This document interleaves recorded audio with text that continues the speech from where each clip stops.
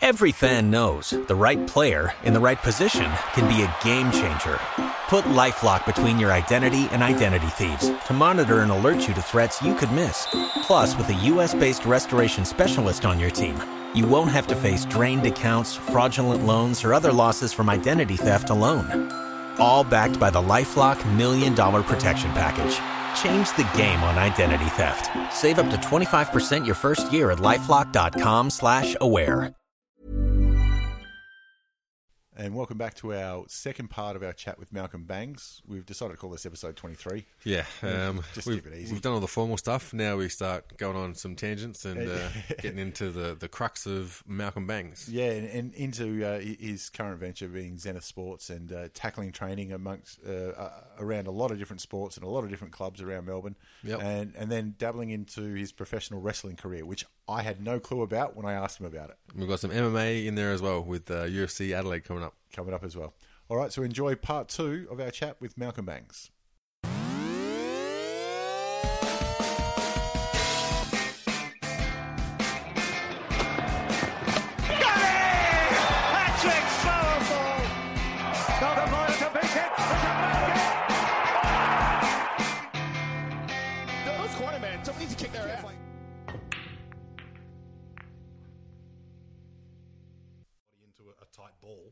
And take the hit, which is what judo and a lot of other martial arts that include throws and impact will actually teach you. Otherwise, you end up broken. And that's a brilliant segue into your other position now with Zenith Sports and Get Your Tackle On. Yep. So how did this come about as well? So I think that's a better name than Get Your Tackle Out. Absolutely.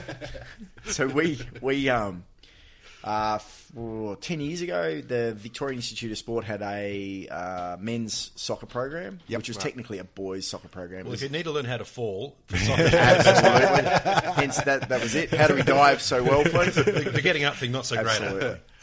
But what was happening was these guys are elite players. They were sort of, I think, 14, 15 or 15, 16. Yep. And they were playing in the Victoria Premier League under-21s competition. So what you got is you got 14, 15-year-old boys getting sort of manhandled and pushed around. Yep. Because soccer is a non-contact sport. And what was happening was these guys, they were getting very shy. They were getting shied away. The gentleman that introduced or requested it, his name's Ian Greener. So pretty much to this day, I still owe him everything that just sort of started with this idea. So that 10 grand, I'll let you know. Yep. And he basically, his idea was, how do I toughen these boys up? Right. I just want him to he initially thought boxing, and his brain went, wait a second, I can't just go punch and then bang, right? And then he told me this little story where apparently in the 60s and the 50s, dance classes, secret dance classes were held for soccer players because in those days dancing was obviously very effeminate and you were of the other persuasion in those days. Yeah. So what would happen is these guys would apparently, I think he was saying, or someone else actually agreed with it and told me this story, I think, that guys would either organise private dance lessons with dancing instructors and all this sort of stuff so that no one knew what they were doing, because apparently also too a lot of the dancing instructors were that way inclined. And to quote Seinfeld, not that there's anything wrong with that. So they had to sort of do it in secret. Now, he went and did his homework and sort of remembered someone saying that judo is like dancing, which it is to a point when a lot of footwork. When you do your kata and all that sort of stuff, we're moving together and all that. So he just thought, okay, initially the idea was that, so obviously we had to teach the guys break falls and things like that. That actually is a lot like my dancing. Someone always ends up on the ground.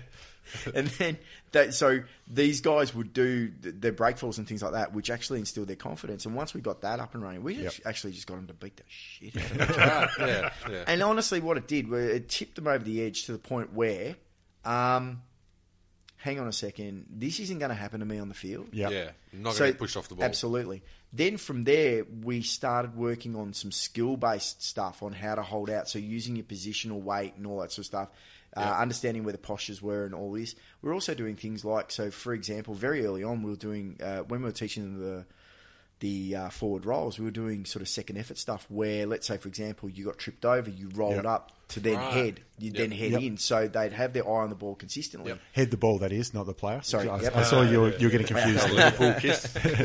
Hey, I've seen Glasgow soccer. And so they do that sort of stuff where I think it was very early on. I think this was one of the guys, they had a highlight reel. And one of the guys made a break. He was on his own. He had a defender to beat who went in for the slide tackle. The slide tackle was actually, he jumped over it. Rather than take the dive because the ball was ahead and it was him versus the keeper, he actually did a forward roll.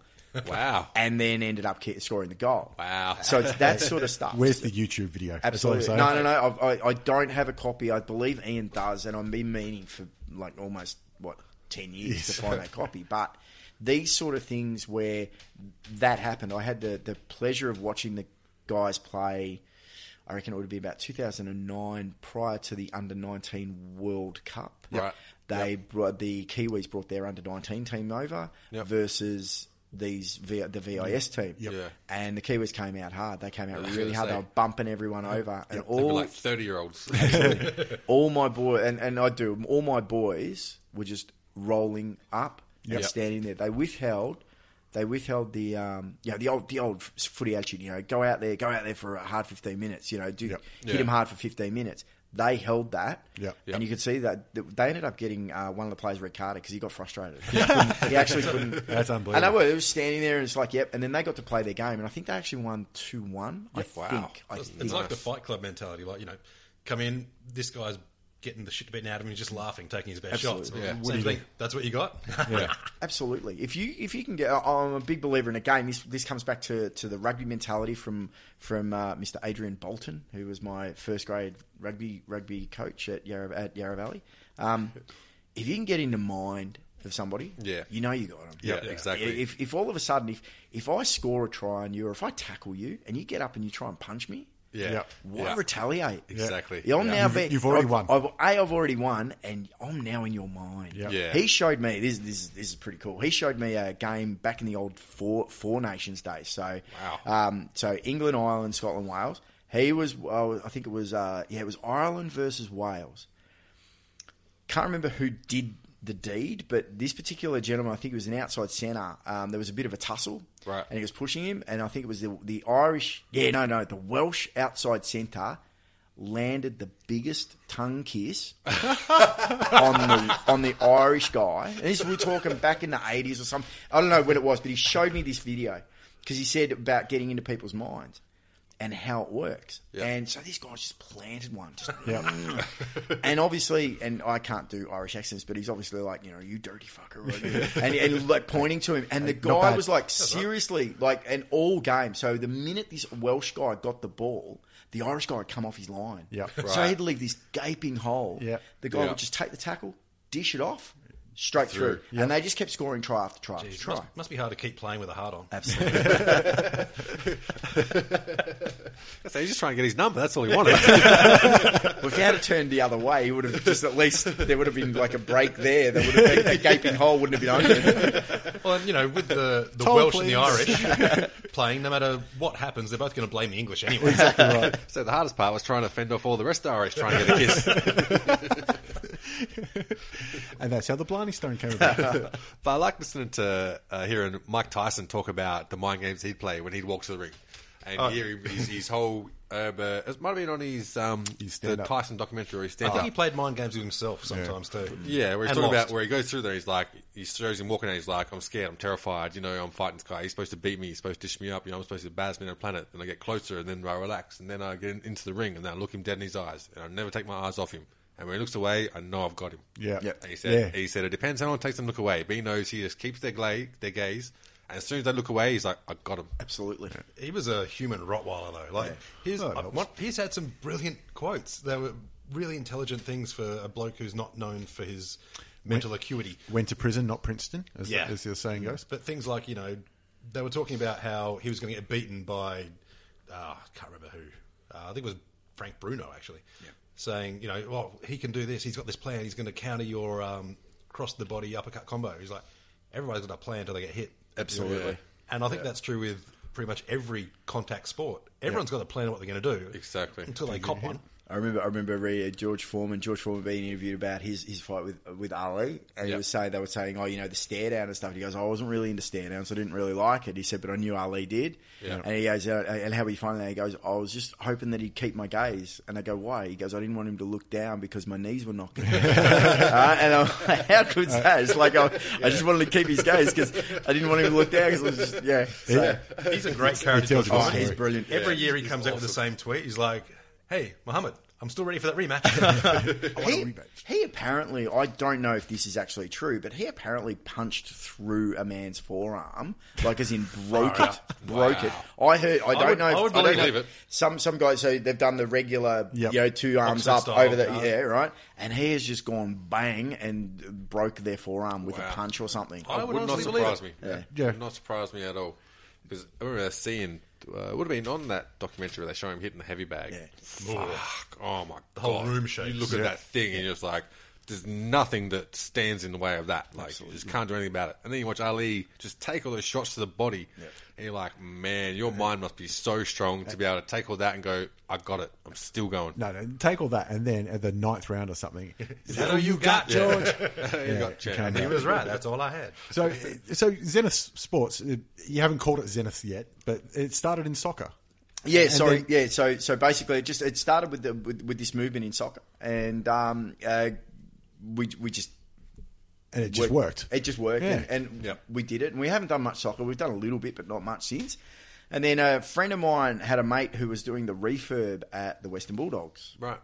And they were talking with, I think, the logistics manager about some stuff. And he rang, and next thing you know, I've got a contact, and they're like, oh, do you think your stuff could work down here? And I'm like, absolutely. He's like, talk to this bloke. So he put me on to the logistics manager who said, look, send me out some stuff and we'll do it.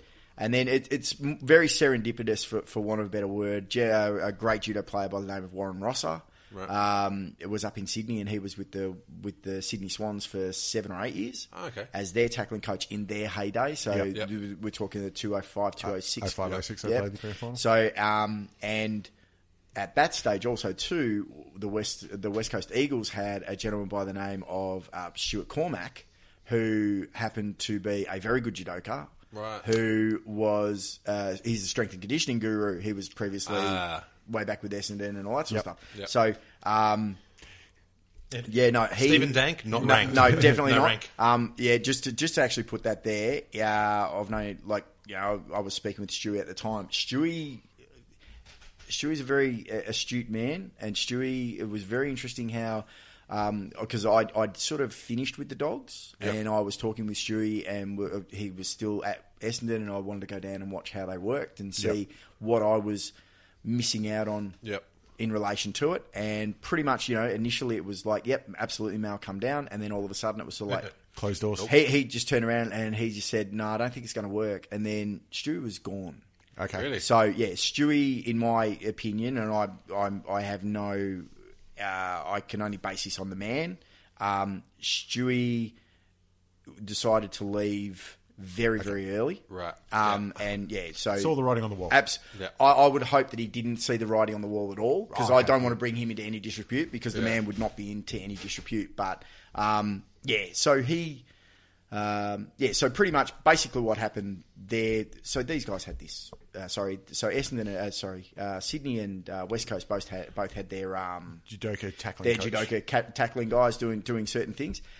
Rodney Eade was now the Western Bulldogs coach. Apparently, the word was that this guy's gone, I've got some judo guy, and apparently it was like, get him.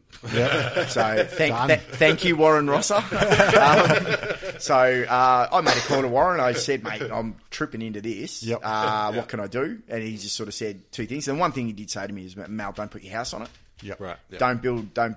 Don't think these things will happen. They will train football for football. Yep. When the shit hits the fan. Yep. And I went, absolutely. Ended up over there. Leon Cameron was my handler. Great bloke, had a lot of fun. Initially, so my baptism of fire, 2009, I went down, it was about round 5 or 6. Yep. Just to have a look at what they were doing. Yep.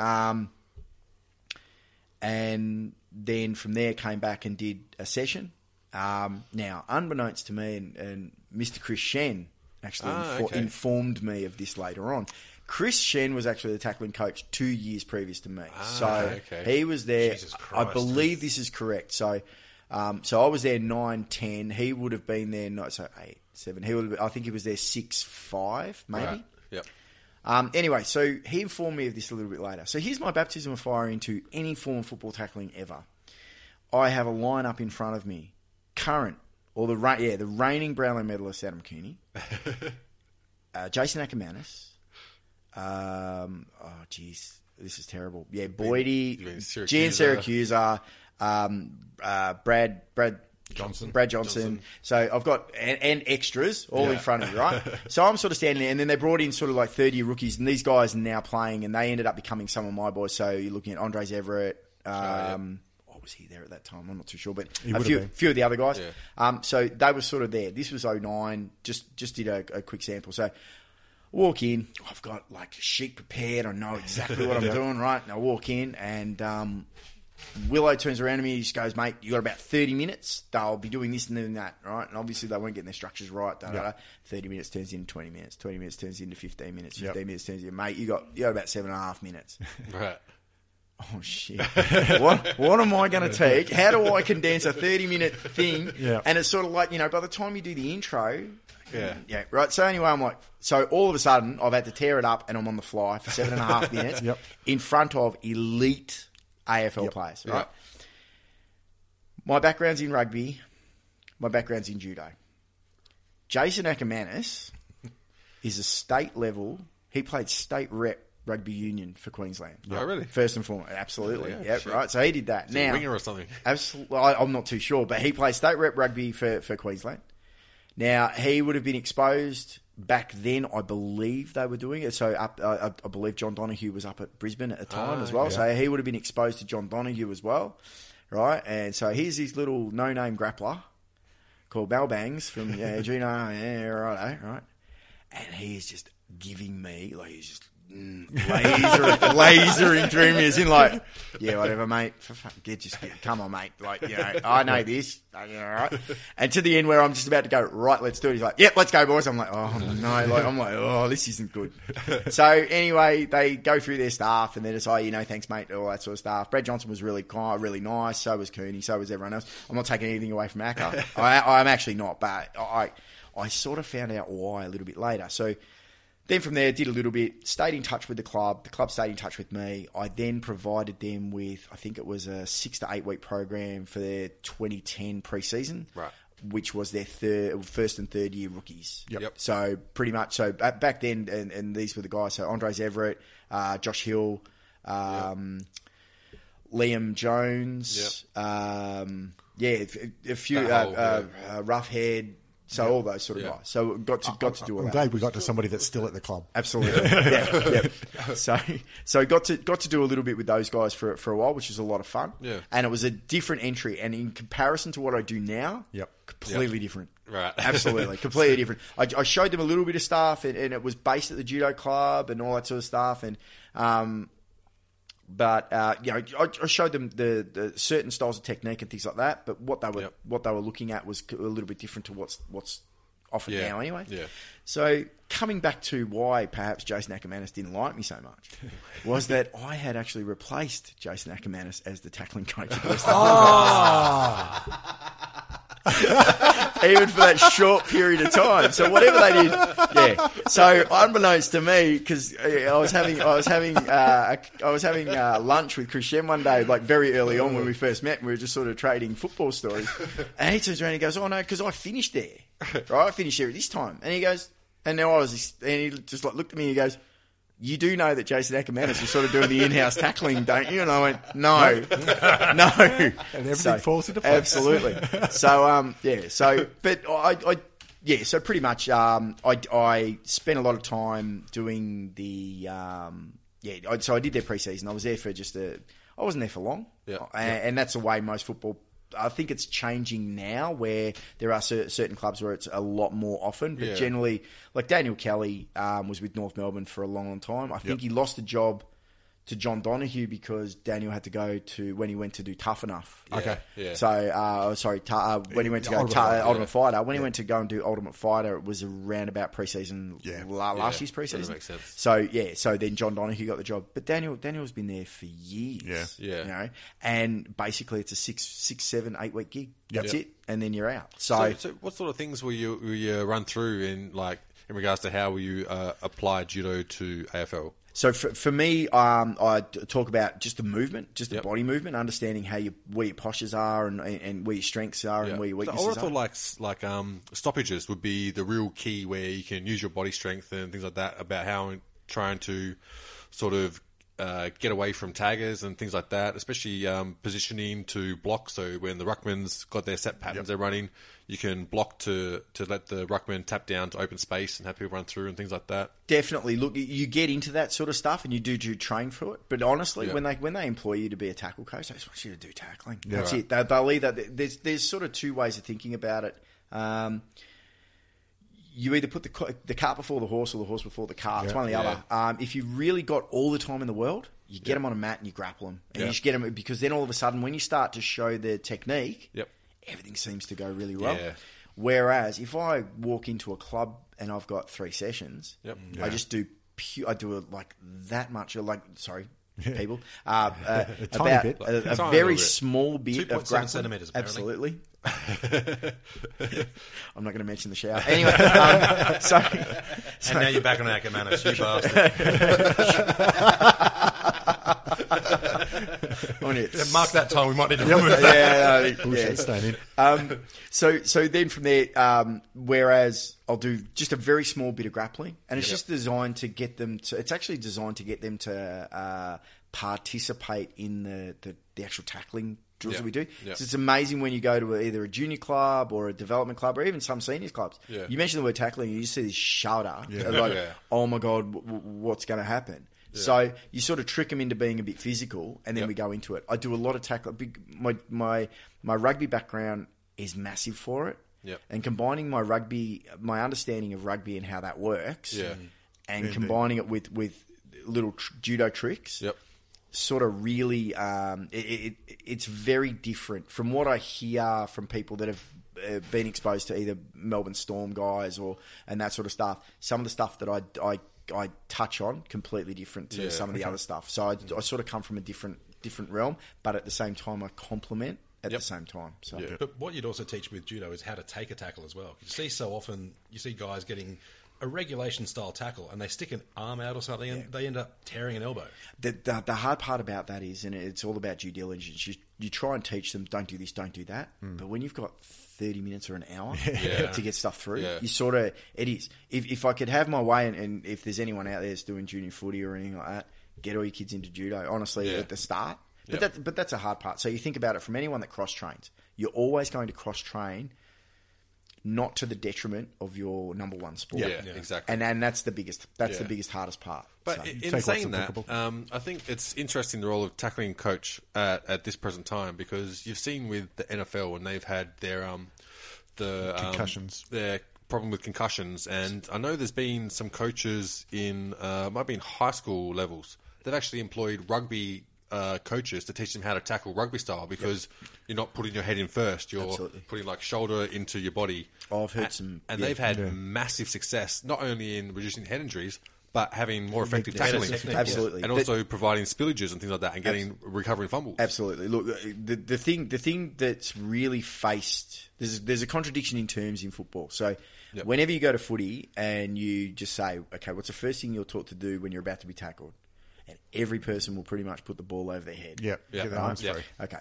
So arms are free. Now you go and tell a 10-year-old kid, grab an arm, pin an arm. The first thing they're going to try and do is pin that arm that's over his head. Right. Natural reaction, I'll pull the ball down.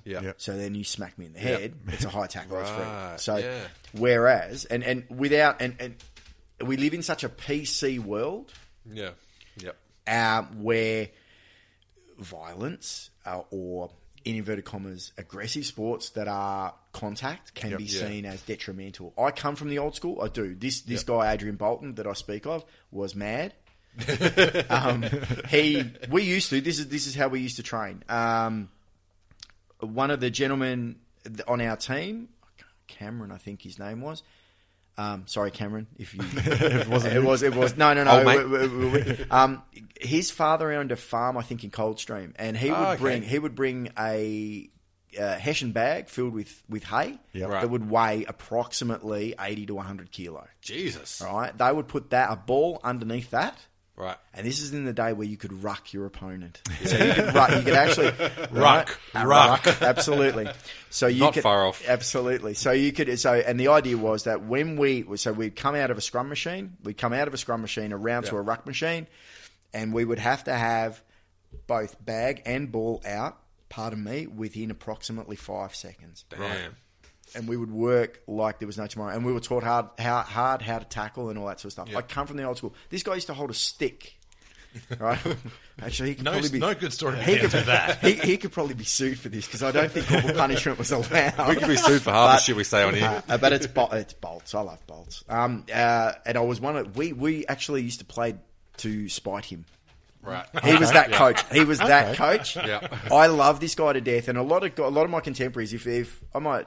if any of my contemporaries that played with me in the 88, 89 Yarra Valley squad that ever listened to this, they'll probably be sitting there just like, Bolts was a prick and all that. But I actually love him. I think he was a psychological genius. Yeah. But we played despite him, and he would hold a stick so that you would go that low.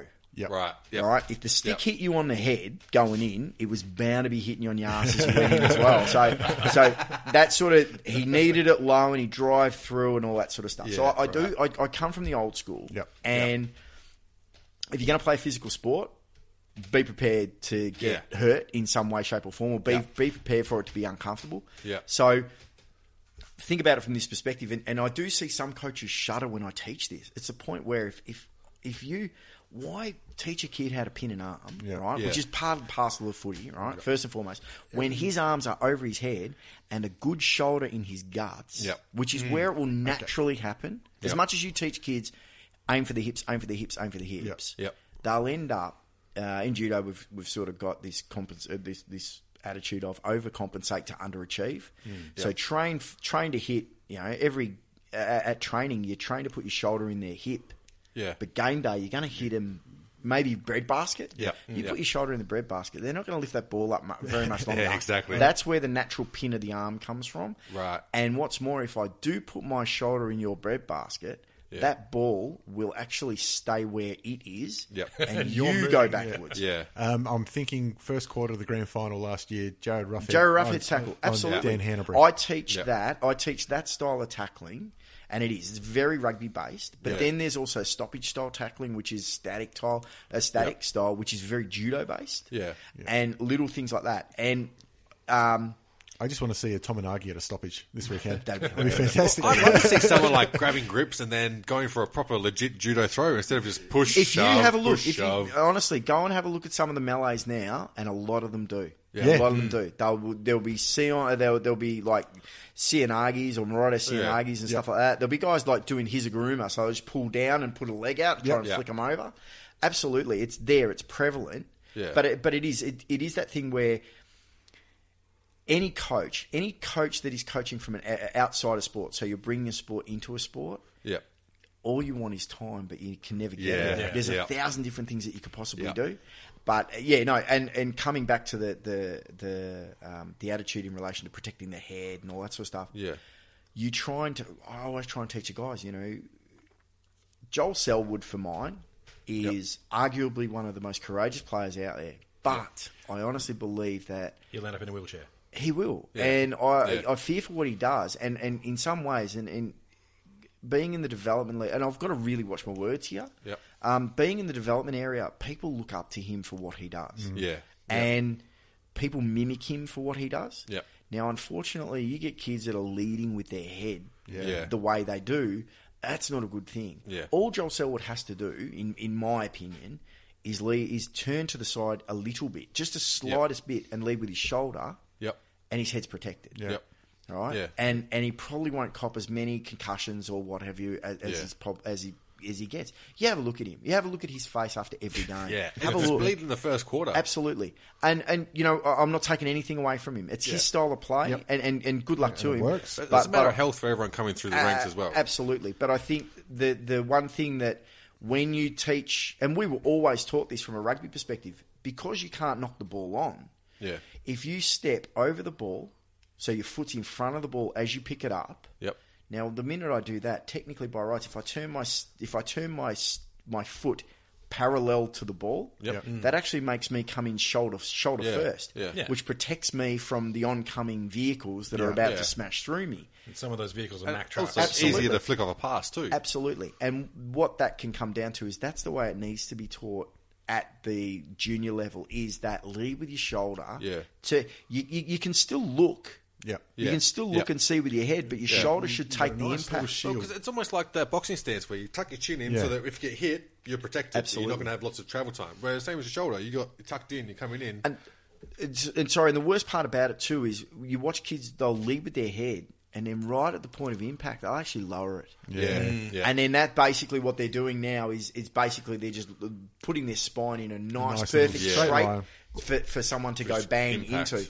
And that's not a good thing. So there's a price to pay eventually. I found like the rule, especially with Joel Selwood, it seems like it's sort of the rules have facilitated someone that courageous to put their head over the ball and get rewarded for it like that. And taking those clips, and like we found with the concussion case coming out of the NFL, I don't know if you've read much about it, but they've actually got like a bank where they'll store a brain bank where they'll store dead people's brains, and they've noticed that. It's not so much the concussions you get that knock you out. It's these little knocks that you'll take. They'll build up and build black spots in the brain. Absolutely. And so I think it's always to look at like Joel Selwood and say that's courageous, but the true change has come from the base level and teaching kids the right way at a very young age and saying, look, these guys do it this way, but you're young and you've got to protect yourself. And having that sort of approach towards safety as well as being able to emulate your heroes and things like that. That being said, and just obviously I am watching what I'm saying, and I'm not denying it. Joel Selwood isn't the only person that does it. It's just the fact where he is synonymous with it, and he has created, and quite rightly so, he's created an effective way to get a free kick. And also too, when he doesn't get the free kick, he just gets in there because he is getting low and things do work. There's multiple ways that you can milk a free.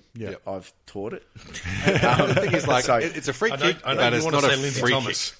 No, he's knee-high to a grasshopper. It's a free kick, but there's nothing cheap about it. He's putting his head there and getting messed up for every one of those free kicks. There'll be a price to pay one day for it. Exactly. If honestly, if I was going to write an article on it, and if they wanted to actually, for want of a better word, if they wanted to actually decrease the injury rate at tackling or decrease a generalised injury rate in the AFL, in my opinion, forward motion, so pushing the back style, needs to be banned or when tackling, pushing the back needs to be negated. Right, so that you're not having that force. Absolutely. So basically from there, I should be able to tackle an opponent forward with forward momentum from the back. Only as a tackle, because you would then stop AC joint issues because of the old school in inverted commas sling tackles. Because you have to stop the person and then you're spiking them on their shoulders. So there goes your sling tackle position. Okay? Spear tackle as well. Spear tackle's gone. Then from there also too, you're going to end up decreasing knee injuries because basically a lot of the guys, the old knee drop from behind to drag the person down. Absolutely. Because if you actually have a look at it, I challenge anyone to go and watch a game where someone is tackled from behind. And this is the current. I believe it's the current, and I should know. The current thing is that if you have forward momentum going forward, it is a push in the back. That is the current rule. Go and find me a player who is not moving forward. Right. That gets tackled, that does not continue to move forward in any way, shape, or form. Whether the person is standing at their side, whether the person does it with that perspective. Exactly. Well, you do see sometimes they actually dive forward, and it's kind of embarrassing when the guy misses the tackle and you see them dive forward rugby try style. I've legitimately seen it, and I've worked with it, where guys have come to me afterwards and they've sort of said, look, as soon as I put my hands on him and his face was in the ground, he's just like dropped. Yeah. And we're just calling it the drop now. So it's that point where you teach them a little rollover instead. So as they go, if I tuck under, but these are the things where you don't get.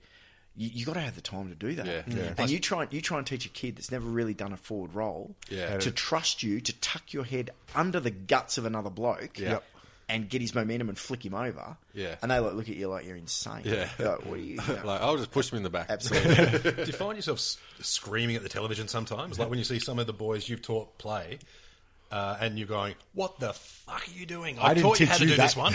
I know. Always when the good ones are there. I haven't. I coached him like 5 years ago, but that's fine. Yeah, that was was Brian Lake at the Dogs when you were there? Yes, he was. So, he was injured at the time, so he was thankfully. So he was scared. No. So were you yelling at the screen when he was choking Petrie, going, "That's all about fucking taught you to do a choke"? No. Now, from a grappler's perspective, horrible choke. Absolutely, that was not terrible. on. If you watch, and the name of the actual choke he was looking for escapes me from a judo perspective. But if you watch, he had the wrong side of the. So basically, what he was looking to do was actually use Drew's jumper against him. Yep. But he had the wrong side of the jumper. Yeah. And I'm just like sitting there, just going. I was like, and people are like looking, and there was all that. And I'm like going. There's nothing. Come on! Isn't it funny? Like anybody with grappling, it was the you should worst. be embarrassed. Absolutely, it was the worst event that had ever happened in the AFL to everyone else, and we're looking at it going, that's pretty piss. Everyone else was a missed armbar. Like Petrie, get your legs in there. Absolutely. But that's why I think grip fighting would be really good for like breaking tags and the clearances around stoppages and that. Where especially like Gary Ablett and people Koch and that who just get manhandled at the stoppages. If you learn how to properly control wrists and grips and break grips, it'd have to be really advantageous to move around. Definitely. And what it comes down to, again, it comes down to time. And that's the thing where, you know, you might come back. So for example, I might turn up to Calder next week and they'll turn around and they go, this happened. Can you deal with this? Or, they need this. Or we weren't sticking these tackles or what have you. Can we deal with that tonight? Yep. And it's like, okay, done. Whereas I might have come in wanting to do something completely different. Right. And it's that sort of thing where you've got to do it by the fly. Yep. Yep. And it is. It's real. When you've got all the time in the world. Yeah. And it's that thing too, when you think about it from a jiu-jitsu perspective or a judo perspective, when you're shown one thing. Yeah. You don't imagine us all becoming like downgrades, and it's like, well, this week we learned Ogoshi. Next week we learn Osoto. Are we doing this again? No. It's like, all right, okay. And then you can't expect them to go out and play and put it in that concept or that perspective. So, I think some of it too, like it's a disrespect for the skill. Because if you went to, well, let's reverse it. Say you went to a judo club and said, I'm going to teach you to do a torpedo punt. I show you how to hold the ball. I show you how to kick. And then I leave. Yep. You're not going to be kicking 80-meter torpedoes. I mean, no one's going to ask me to teach anyone how to do a torpedo. No one's going to ask me how to kick. No one's going to ask me how to kick either. Trust me. So you work with the Bulldogs. You've done, I've seen you with the EFL. You've done the TAC. Yeah, you worked with a couple of teams with the TAC. Absolutely. You said Calder. So I finished. So pretty much on the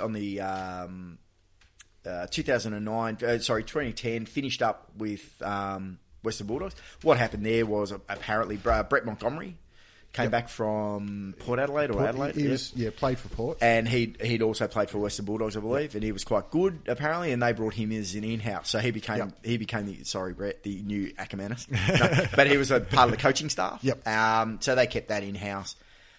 I just put some words out, got in contact with Shane Sexton from the Western Jets and started there. Shane was fantastic and, again, a very good mentor in relation to how football works. Yep. And, don't hit your star too high, son, do this, do that. So it was like, yep, no worries. I was there for 2 years.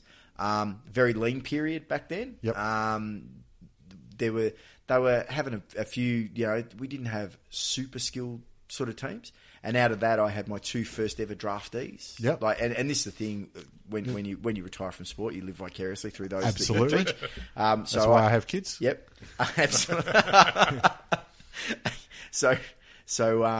And Leon Cameron actually sort of coined it for me when, I remember the first day where I met him all and he said, these are your boys. Yep. And I still think of them that way. Yeah, of course you do. To be honest, like whether or not, it'd be interesting whether or not half of them would remember me. I'm sorry, like, if you're walking into a football club and they say, here's Sensei Bangs, they're going to remember that. Oh, no. No one calls me Sensei Bangs. I hate Sensei Bangs. Oh, you kidding me? No. I'd make my grocer call me Sensei Bangs. I just came from it because my coach, Arthur, it was Arthur. Yeah, Arthur. You see, and he was embarrassed to be called Sensei, and I have people, and they do it out of the utmost respect. They call me Sensei Malcolm or Sensei Bangs, and it's like, please, no, just Malcolm. No. It's all good, And that's not to say that people that demand to be called Sensei, everyone's got their own style. Absolutely, that's fine. Absolutely. But yeah, coming back to that, so started at Western Jets. Was there for a couple of years. Had my first two ever, one draftee and one national. So one draft and one rookie draft. Which was Will Hoskin Elliott to Greater Western Sydney, and also Adam Kennedy. Okay, yep. So smooth as they call it. So those are my first two, and. Normally, being a little extra might be a bit much, but not when it comes to healthcare. That's why United Healthcare's Health Protector Guard fixed indemnity insurance plans, underwritten by Golden Rule Insurance Company, supplement your primary plan so you manage out-of-pocket costs. Learn more at UH1.com. From there, thank you. From there, 2 years there. Then basically, and it was quite interesting. I don't know if you heard this morning. There's the players. The PA, the AFL PA, talking about equalisation. Yeah. Yep. So anyway, I heard Eddie Maguire on his usual, and I got to admit, I didn't sort of agree with him. And then I heard one thing, and he's 100% correct about it. The AFL actually really do need to actually, and they say they're doing it, but then I don't know whether they are or they aren't. But I was a victim of it, for want of a better word, funding down. Yep. Or not funding enough. Yep. So after their last, because they're now currently bidding for the next set of rights because that's coming up. Now I was at the Western Jets when those rights, when the last rights came through. Bargaining. Yeah, when the last bargaining. So sorry, are we talking broadcast rights or collective bargaining? Sorry, the last broadcast rights came in. Yep. Now that was a record broadcast rights for right. So now the TAC Cup has been and is now 60+% of AFL players are drafted from that. Yep. So here is me at the 2011 dinner at Western Jet at the Western Jets. Handshake, look, and I love this old school stuff. Handshake deal. Yep. Over the Shane Sexton. See you next year. Blah blah blah. This is your price. Yep, done. Handshake deal. Not a problem. Yep. Nice. There's this huge thing about it's $1 billion this and billions of dollars that, right? And I get a phone call from Shane Sexton 4 weeks later. Malcolm, this is a phone call I don't want to have with you. Yeah, and I'm like, what? Budget's cut. And he just turned around to me. He just goes, mate, I can't afford you this year. And he just said, you're not the first to get the call, and you won't be the last. Yeah. Yep. And generally, it's always the part-time coaches. It's always the specialised coaches who are the first to go. Yeah. And I was devastated. No, I didn't know what to do. Yeah. And anyway, he couldn't get into it because he had to sack everybody and go and do what he did. Yeah. I put out an SOS call to the Eastern Rangers. Yep. Right. Because I lived around the corner. Yep. And wonderful man by the name of Anthony Parkin took my call. Sort of alluded to the fact of, you're the guy, which is pretty cool. I don't know whether he's just being nice, but he just said, look, look, and he explained it to me, and he just goes, I've just come from that meeting, and he explained to me, and he said, we've got no money. Yeah. Right. Yep. Now, I think 2 weeks beforehand, AFL had just signed $1 billion deal or whatever it was for all their broadcasting rights. Yeah. Their budgets weren't cut, so to speak. Basically, what happened was, here's your budget. Fantastic. Now, the AFL used to buy their away jerseys or something like that. Okay. All of a sudden, no, the club has to buy their away jerseys. This has to happen. You have to pay for Dartfish. You have to pay for this. You have to pay for that. Yep. And so they were all of a sudden, they're like, well, hang on a second. Technically, Yeah. So all of a sudden, people like myself couldn't be employed. Yep. Parko, being a great bloke, immediately turned around and said, ring Mark Smart at the Oakley Chargers. He might also be interested in this. Yep. I'll get back to you. We'll find some money. Yep. So he found some money, Smarty found some money, and they ended up utilising me. I was with Eastern predominantly in 2012 and just for a couple of times in 2013, which was their premiership year. I was with Oakley Chargers in 2012, 2013, 2014. 2012 and 2014 were their premiership years. Yep. Wow. And Calder Cannons I've been with, 2013, 2014, 2015, and they made last year's grand I was final. going to say, they runners up. Yeah. Hard day. I was sitting dead middle. And it was for me, it was just sitting there just going, great tackle. Damn, you're making a break. Yep. Yeah. And it was. I actually have a photo of the game where I sat. I found between the two boxes, Yep. there is one seat. And it is dead middle. It is dead middle right between it. I wore none of the gear. I wore none of each other's gear. Managed to get into both club rooms, was able to get into both club rooms, talk to, see the boys and all that sort of stuff both after and it was really a very debilitating day. I really wanted to, I remember celebrating 2012. Yeah. Yeah. It was like jumping up and down and going, yeah. And then I watched these guys and Oakley I'd been with for a long time. That was my third year. Yeah. A lot of these guys are developing quite well. And then, just watching the desolation, the upset on the Calder boys. So I sort of spent a lot of time with the Calder boys more than anything else. Yeah. And then just rolled into Oakley and said hi and jumped back out. But and then since then sort of tripped onto some, had the opportunity to work with the Casey Scorpions last year. Yep. Box Hill Hawks this year. Box for a Hill couple of Hawks. years. Look after him. They didn't win a premiership too? Well, that runner-up last year. So managed a chance to just do a couple of little things with them. And again, it's just a couple of gigs. Yeah. And then you just see, and you might get a phone call in the month or something, or I'll ring them and say, how's it all going? And they'll say, oh, look, can you come back down? But it all comes down to budget. But obviously the utility for that sort of training is there, and people see the value in it. It's just a matter of having comprehensive funding for these sorts of teams where they can afford to specialise in those areas full time. Absolutely, and I think it's also about how far do you push the athlete also, because that's the thing. When you look at it, Brian Taylor, many years ago, because he was a kicking coach. Yep. The old sports science guys, they were telling guys, you can't kick more than this, you can't kick more than that. Well, that's what it's about. Yeah, exactly. We come from, in judo, there's a European circuit. Yeah. So pretty much, there were times where if you flew overseas or what have you, you'd fight one weekend. Yep. You get up after commiserating or doing whatever, and there'd be like some god of judo doing a demonstration or a thing, and then that was a way to go and pay back the bastard that things like that sort of stuff. But then you'd go and watch a demonstration, you'd be as sore as bugger, you'd probably be hungover too, whatever it might be. But because you've just damn it, I lost or whatever. And then those people would then probably get ready for a fight maybe a week later or 2 weeks later. Yeah. Yep. These guys are, I think, I don't know, his name escapes me. He's the current guy at Port Adelaide, the strength and conditioning coach, the sports science guy. He's, it'll come to me. I can't remember, but he's a new guru. He apparently took a lot of these guys to task. Got them into it. It'll come to me as soon as you say it. Yeah. So I only remember this because I know that they were chasing Dean Solomon as their defensive coach. Don't think everyone knows that. Well, they do now. but he was out at Aston Villa or I think Aston Villa. Okay. No, I don't know. But he was doing EPL Yep. and all that sort of stuff. And here's teams that are playing 300 games a year. Darren Burgess. Getting paid 300 million. Darren Burgess. Darren Burgess. That's the Yeah, one. we are. So. Yes. So I beat the iPhone. I love that feeling.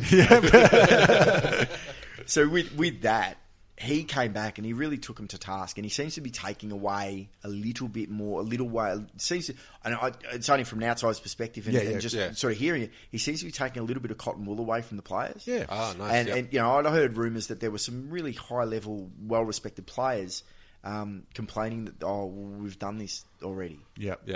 Now from a martial arts perspective, you try and tell a kid, hey, I used to do like 300 uchikomi, exactly. or 100 uchikomi here, and it's like, what, you did that how many times? That's really boring. It's but it's perfect now, though. Exactly. Do you enjoy kicking a footy? Yeah. Well, if I told you now that you had to kick the footy 1,000 times, Exactly.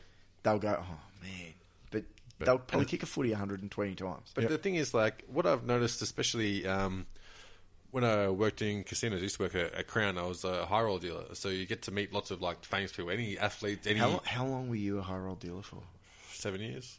We've got some stories. We've planned some podcasts. You might know Hernan. Hernan. First name or last name? First name. I don't know his last name. Hernan. He's my brother-in-law's best mate. He was a high roll dealer up there as part-time. He owned a I'd pizza definitely store know as him. well. If he was a high roller mahogany, I'd definitely know him.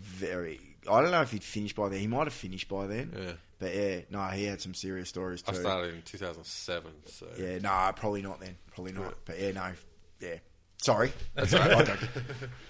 Because I was waiting for him to go, Hernan. The worst thing is that you generally don't know people by last names or whatever. No. It's whatever they get put on their name badge, and that's it. That's the only way you know he people. Probably just would have put George just to piss everyone off. Old mate or whatever, or whatever.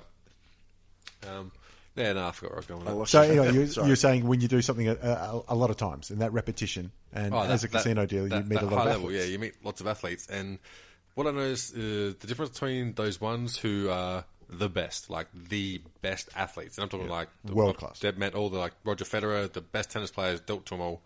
They've got that single-minded determination where boring isn't a thought comes in the head. Is that do they want to win? Yeah. Yes. This is what will this help them win? Yes. That's it. That's the only question that comes into it. Yeah, fair call. And the thing is, that mentality works really good in achieving what you want to achieve on your given field, whether it be sports or whatever else.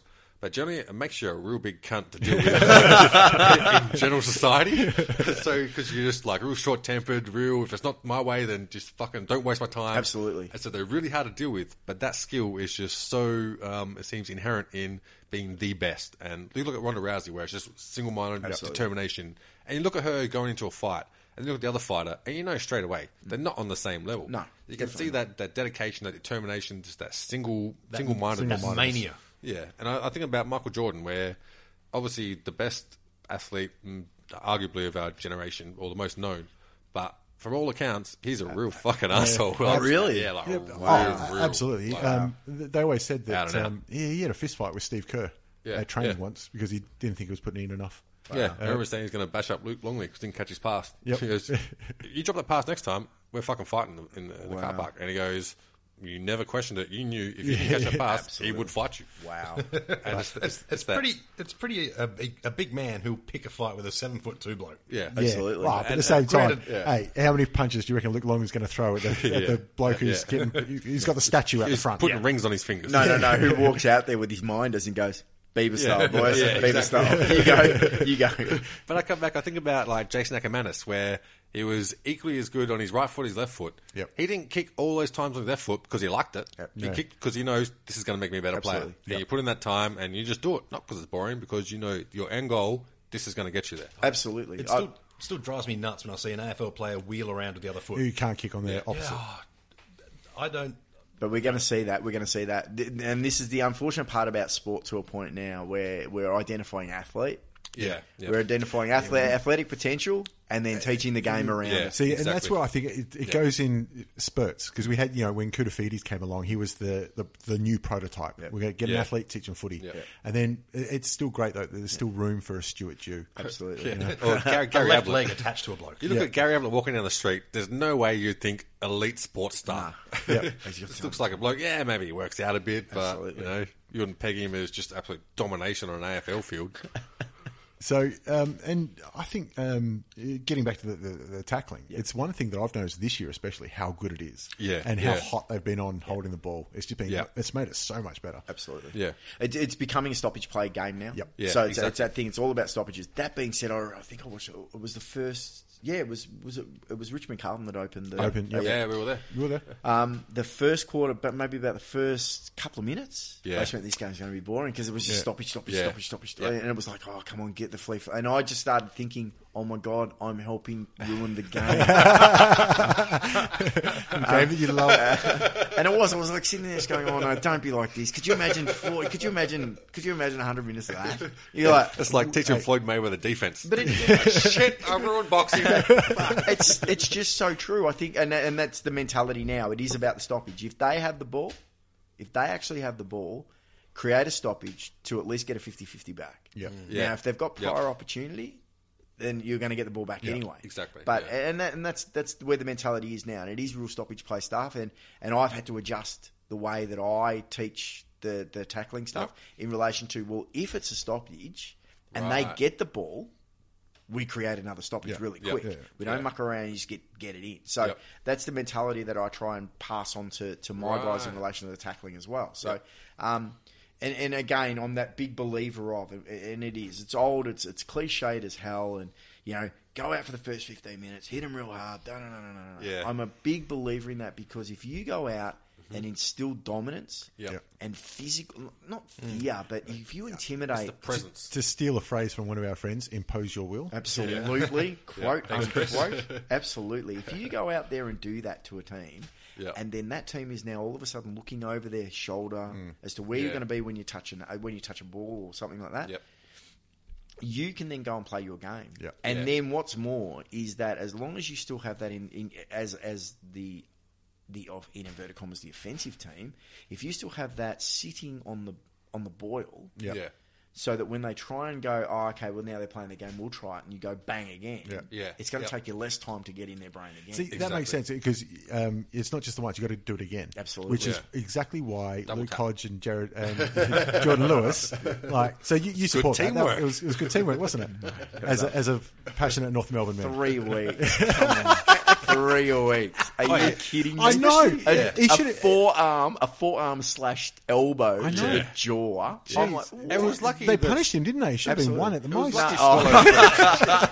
It looked like Lewis was trying to create just a clear plane across that dude's shoulders. I'm really gonna hurt myself with this one, but I think it's true. If it was Lindsay Thomas he hit, he probably got no weeks, because Lindsay dives too much, Lindsay. But 3 weeks. I honestly thought he'd go for 5. Yeah. If Jack Zeeble did it, he would have got 20. But Jack Zeeble would have. The hardest part was being in the tribunal the same week as May from Gold Coast. Yeah. Who got 3 weeks. And I'm like you, I'm old school. Yeah. For me, that was play on. Yeah.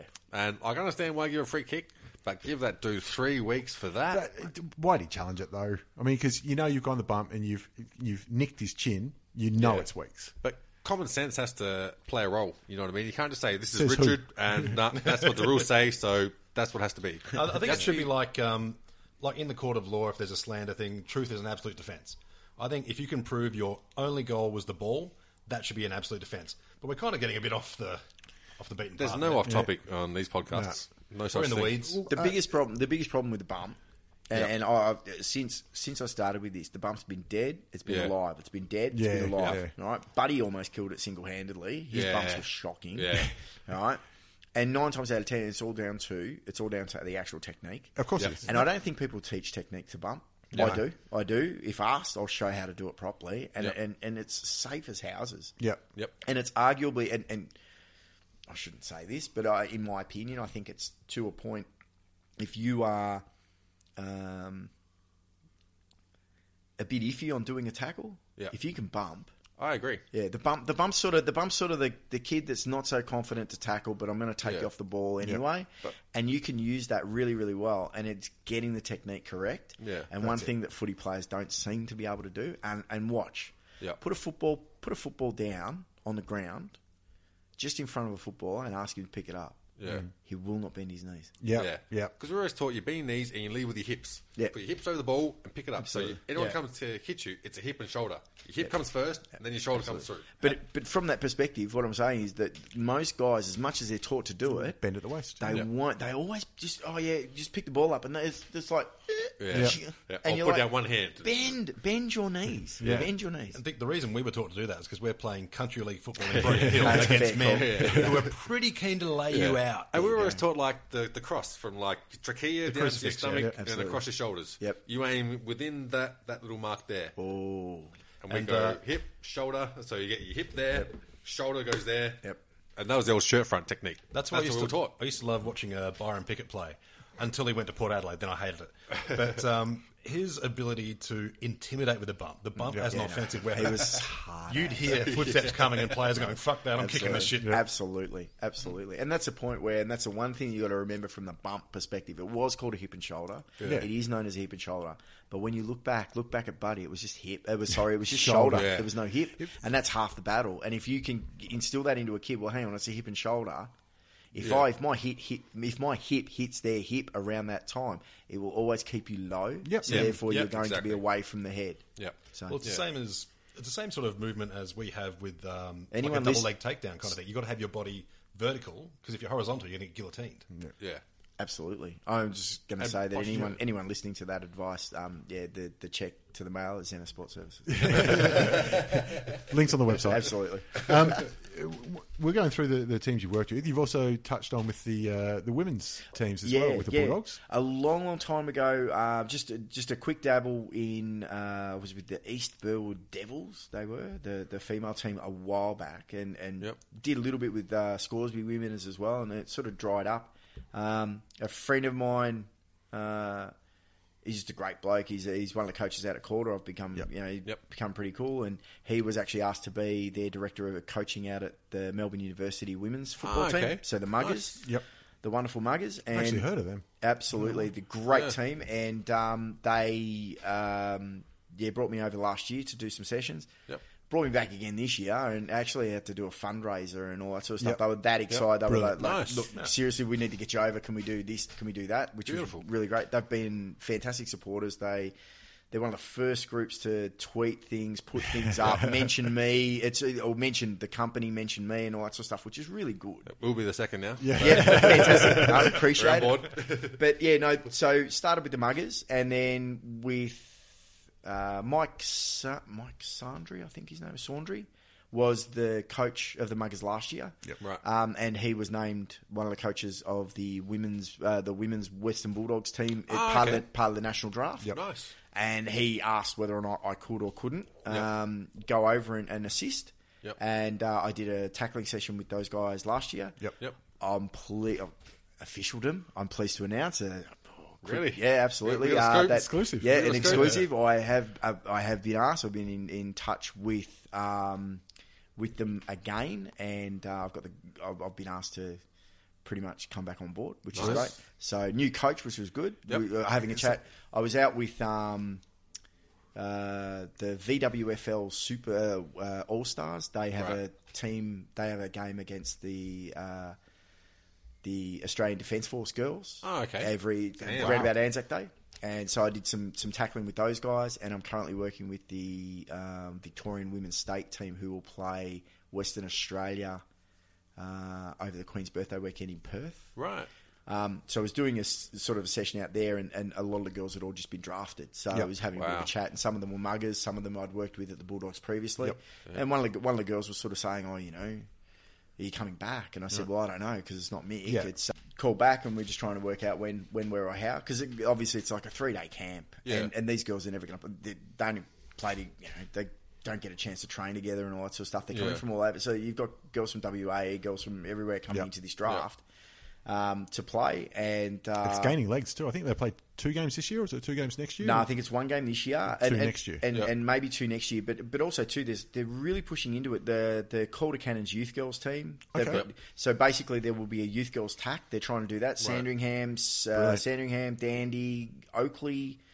My Calder girls, Calder girls at the first ever carnival, smashed. They were actually nicknamed the Animals by other teams, which was brilliant. I think they would have just made your chest puff out. Absolutely. I got a text message. I got a text message from one of the players, Maddie, and also the coach, and they were like, hey, we just won, blah blah blah. We won this carnival, and it wasn't an official carnival or anything like that. But it just got back that these girls tackled. I keep getting spoken to about we've never seen girls tackle like that, especially at that age, which is great, which is absolutely brilliant. And I mean, it says something about what you're actually teaching. There must be some obviously validity to it. But how do you find the contrast between teaching the male footballers compared to the female? Because I would imagine that obviously the guys, they go through training their whole life, and this is a small part of what they're doing. But the girls, it must be like really exciting, and they're eager and absolutely. I think.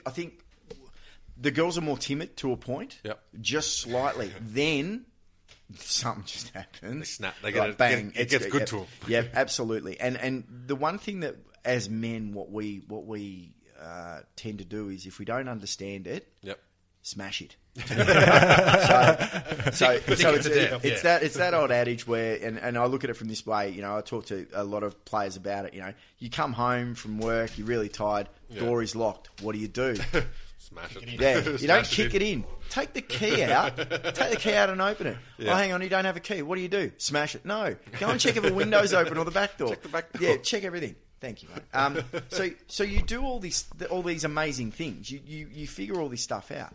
Yeah. Most blokes are, and in AFL, they honestly think, and I'm being very stereotypical here. We're probably going to agree with you, though. I think it's getting out of it. I think it's starting to move away from it. But shoulder wise, they just think between their shoulders, their biceps, and their back. Yeah. I can anything, right? Yeah. No. And so you still get past that attitude. You got to try and get past that. And then if they can't get the technique right, and it's the same with jits, same with judo. Yeah. Power through, right? So it's one or the other. Now, power through can work. Nothing wrong with it. If they're bigger than you, then absolutely. So. Whereas women, from that perspective, they'll stand there and they'll listen to the technique and they'll get the technique right, and they just listen and listen and listen for that technique. Yep. And also too, I'm a fresh-faced young man. I unfortunately don't have the battle scars of a fighter. I don't look like a grappler by any stretch of the imagination. I just got that wonky ear, and you got a cauliflower ears, and half of it. No, I have none. I used to. I sort of regret it now. I sort of regret it now. I'm like, So what used to happen is, bang, you get it, and what I do is I'd ice it to buggery, and then I would get plaster of Paris, and I would actually plaster my ear. Whoa. And I would plaster it really, really, really tight, so as tight as it could. So then all of a sudden, so you've stopped the fluid, you've stopped the initial swelling, but it's going to swell anyway. Yep. Yeah. So all of a sudden, you put the plaster of Paris on as tight as possible, like a really tight sleeve. It's got nowhere to go. Damn. Yeah. And it hurts like buggery, but no collie. I reckon that's some dedication to not getting cauliflower ears. How do you get it off? Crappy collie. So I'm just trying to. Yeah, that's about the biggest. This is about the biggest collie I've got. You can feel. Oh, yeah. You can see pictures that's about of all Mel I've got. online. And whereas I do have stupid wonky ear. Just that one, yeah. So unfortunately, no. But yeah, it's that thing where from a female perspective, they just listen to they listen. Yep. And they catch on to it quicker because they understand how it's going to work. I guess when you don't just have that natural brute force instinct, you can step back from it a little bit. Absolutely. Trying to dick everything to death. Yeah, exactly. Absolutely. And then what happens is they pick the brute force and the technique together. Yep. Yeah. But coming back to that, I don't look like a fighter. So all of a sudden you've got that man thing, the slapping dicks at 10 paces sort of deal where it's, who's this guy? What's this guy? And slap dicks at 10 paces. I'll smash him. I'll smash this cunt. So if I had a broken nose and all that sort of stuff, I'd probably get a lot more. Spoke with a lisp. Absolutely. It doesn't take long to learn though. Face tattoo. What was it? I don't know. One of my favorite all-time movies. One that should never be put on when I'm drinking.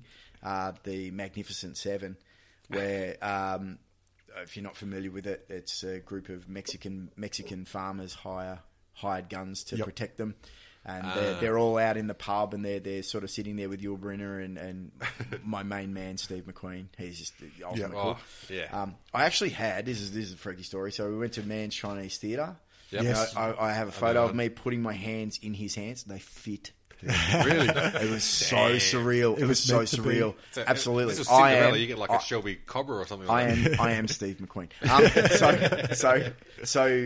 Anyway, and there's a guy that walks in, and one of the Mexican guys turns around and says, "Who's he? We need him." And he had all the scars on the face and stuff like that.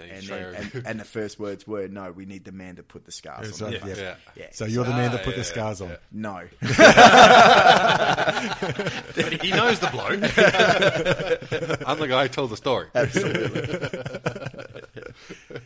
That's Buscemi in Desperado. Desperado, the one that gets to tell the story. Yeah. The last one I wanted to touch on, because we've said you've gone to TAC, you've done the AFL, done the women's AFL, done the Eastern Football League. I do their coaching program. So the one club coaches they have to come and get their accreditation. And you've also done just recently the local wrestlers. I knew it was going to come through. Damn right, I put it on. So first off, what's your ring name? Can't tell you. Can't. Beautiful. Can't tell you. I was going to choose that name. So first off, hang on. So they've got you in to do, I'm assuming, proper break falling. No, definitely not. No. So basically, long story short, around about 2001, I dabbled and mucked around in the pro wrestling scene for about 15 years. Loved every minute of it. I'm a wrestling tragic. We're from way back. I was so devastated that Hulk Hogan was out here. I was up in New South Wales at the time. So really? It was brutal. That being said, pardon me, I've known a predominant amount of the wrestlers in Melbourne. So all the different wrestling, I've known a lot of them that are still going around. Yep. It was at a bizarre time where I was really enjoying judo, but absolutely, it's really cool. It probably ruined judo a little bit for me because, when you wrestle, it's a little bit different. Yeah. It's an interesting story I read. So I was reading Hulk Hogan's biography on one of my trips somehow, and I was reading it, and it was talking about how he went to his first ever class with the Japanese guy, and the guy basically broke his leg. It was old school. That was the way they used to do it. Old school shooter style. So anyway, when I rang these guys and said, can I come down? Yeah, come down for an assessment. I was like, all right, righto. So I'm like I've gone to judo like extra time, doing heaps of groundwork, just getting my chokes on and getting everything right. I'm like, right. So I walk in, and no offense, Kenneth, if you're listening, the guy that was running the show at the time, very, very small guy, very, very, all right. And I'm thinking, and he's like, all right, let me show you. I'm thinking, where are they coming from? Where are these guys coming from? I'm ready to just, I'm going to, right. And so all of a sudden it was like, and then it was like, he's just showing me this stuff, and I'm like, and that's it. I'm okay. Like, absolutely. And it was just predominantly break falling and understanding that sort of stuff. And then they showed a couple of things, and it was quite funny how he went to hip toss me, and I didn't do it. I just went, and he's like, looked at me, he's like, no, oh, you're supposed to, all right. So little things like that. And then from me doing that sort of stuff was sort of I was actually manhandling people. So you had to learn in between. So, The reason that I like, and anyone that does listen to this that knows who I am, they know I'm a true believer in the old form of kayfabe. Yep. I'm an absolute true believer in it. And a couple of my characters were absolute kayfabe, and I love every minute of it. And I like the anonymity. I really do. Yeah. That being said, off mic we might chat. I might show you a couple of things. But so I pretty much wrestled on and off for probably about 13 years. Okay, nice. And just came in and came out. The thing with wrestling, as with anything, if you don't train, you don't do well. And that was the thing where when I was younger, when I didn't have children, when I had, copious amounts of energy where, for some bizarre reason, I could survive on cocaine or something. I was able to, I'd go to training here and then there, and I'd slide into a wrestling gig and do this and do that. Whack on a figure four. Yeah, absolutely. Go home. And then from there, just do that sort of stuff. I had all the time in the world, and I really don't have it anymore. And it sort of suffered to a point. Yep. And so, and basically my friends are now running the company. Right. They're running the company. I actually dabbled with a mate of mine. We actually we tried our own promotion. Yeah. 2006, 2007. Just in between it. Not an ideal thing when you're trying to make an Olympics either. Especially when you got your mate. You're over in New Zealand or something like that, and they're doing a gig, and they're like, "Mal, where's this?" And you're like, "Dude, I'm busy." Right? So, and it's that thing. It's two different worlds. They didn't understand where I was. I understand exactly where they were, and I was like, "Oh God, really sorry, but mate, I can't help at the moment." And, exactly. And we did really, really. I think it was called Total Wrestling Entertainment. Yep. And I think from that perspective, it was just three guys that loved the business and loved it and thought that we could change it a little bit. Yep. And I think we changed the production value, I think, a little bit and things like that within the means of what we could. Yeah. So I'm really proud of it, and it's one of those shooting star type deals where it went... And it went, and we, and the best part is we actually walked away neutral, which was awesome. So we didn't lose money, We didn't gain any money. Everything we spent, by the time we sold our ring and did everything, we pretty much looked at each other. And at that old episode of Jerry Seinfeld where he puts his hands in his pocket, lost $20, finds another one. It was us. So it was really happy. And you didn't lose the friends out of it either. Yeah. No. Still talking to him. The one thing that I must say, and it was Steve. Steve's a lot younger. I've known him for a long, long time. Yeah. And I was actually the best man at his wedding. And this guy is not even. He's not even 30 yet. Damn. And I'm 43. I've known him for a long, long time. Yeah. Known him when he was a kid and doing all this sort of stuff.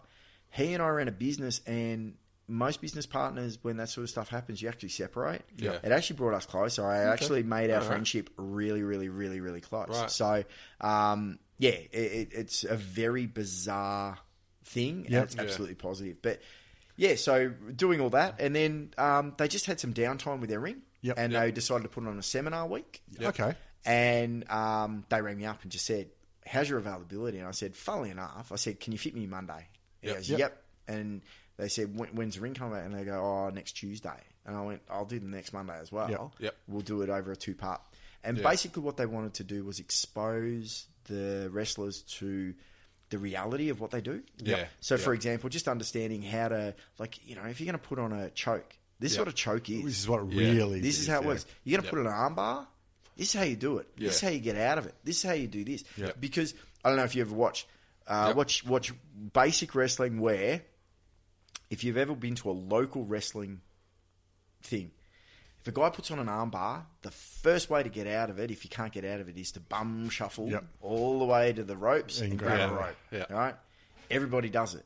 So change it up. So so we were showing how to get out or how to, maybe stack them and do all that, all that sort of stuff. Especially now with MMA being so popular. And it's not like there's people that go, MMA and wrestling, there's a lot of crossover in fans. And people are smart enough to go, well, hang on, that's not how you do it. Absolutely. So, but when you look at Brock Lesnar's motif he has with UFC now, it's all based on mixed martial arts. Absolutely. And his he's got the finisher. gloves, got the Kimura finisher. Yeah. Although I'm yet to see people escape from a Kimura when it's put up to their ear. No, absolutely. And then again, there's no one kidding themselves thinking that Brock Lesnar isn't a dangerous motherfucker. Yeah.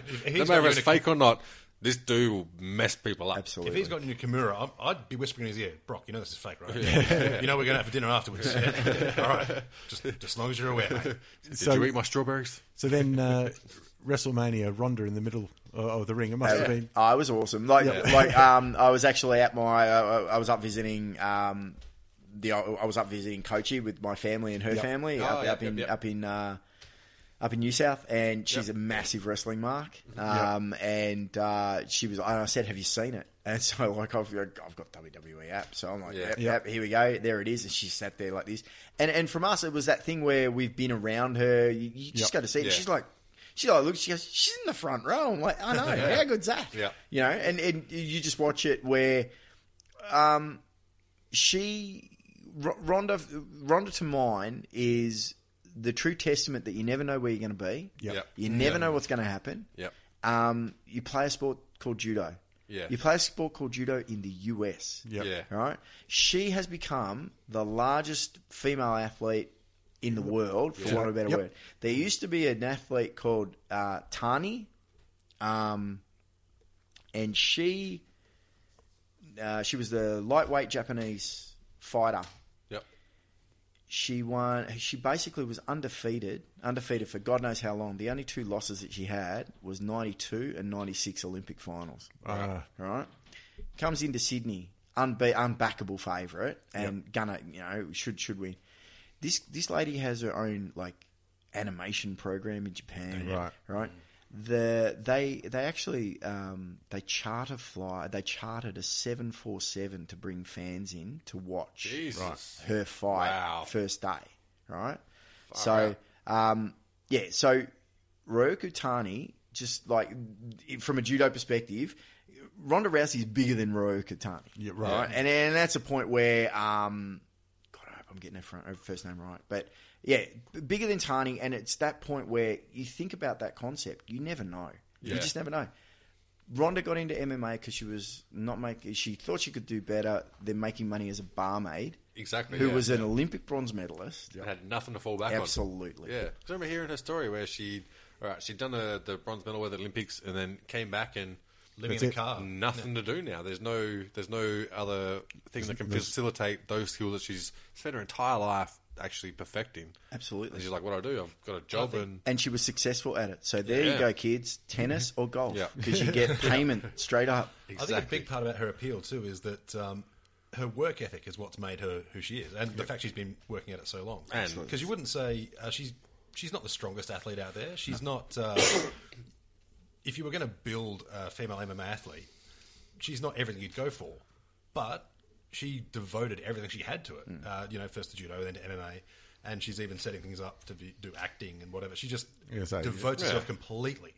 And so I think it just shows to young girls and young guys that if you're willing to put in the time on the mats or in the books, if that's what you want to be, you can do it. And, she is just so single-minded, and she's the elite female athlete in the world at the moment. Absolutely. I mean, and if you're a young girl out there and your mum's a psycho... wakes you up with an armbar every morning. I wouldn't say let's give her a chance. There's still hope for you or two. You never know. Mal, I think that's about all we've got to go through, mate. That was unbelievable. And I didn't know, I knew you'd worked with the wrestling. I didn't know you had a long history of that. Absolutely. So it sounds like there's a future there as well. The thing is, we're only stopping this because we're out of time. No worries. So we'll probably do a follow-up because we're actually... I'd love to. Believe it or not, we're at 2 hours and 44 minutes. Wow. Yeah. So Zenith Sports, we'll put the links up everywhere. Yep. And... again, thank you, Sensei. No, guys, I just want to say thank you so very much. Thank you for having me. It's been a pleasure, mate. And we'll do it again for sure. Absolutely. Thank you. No worries. I can't believe that's almost 3 hours.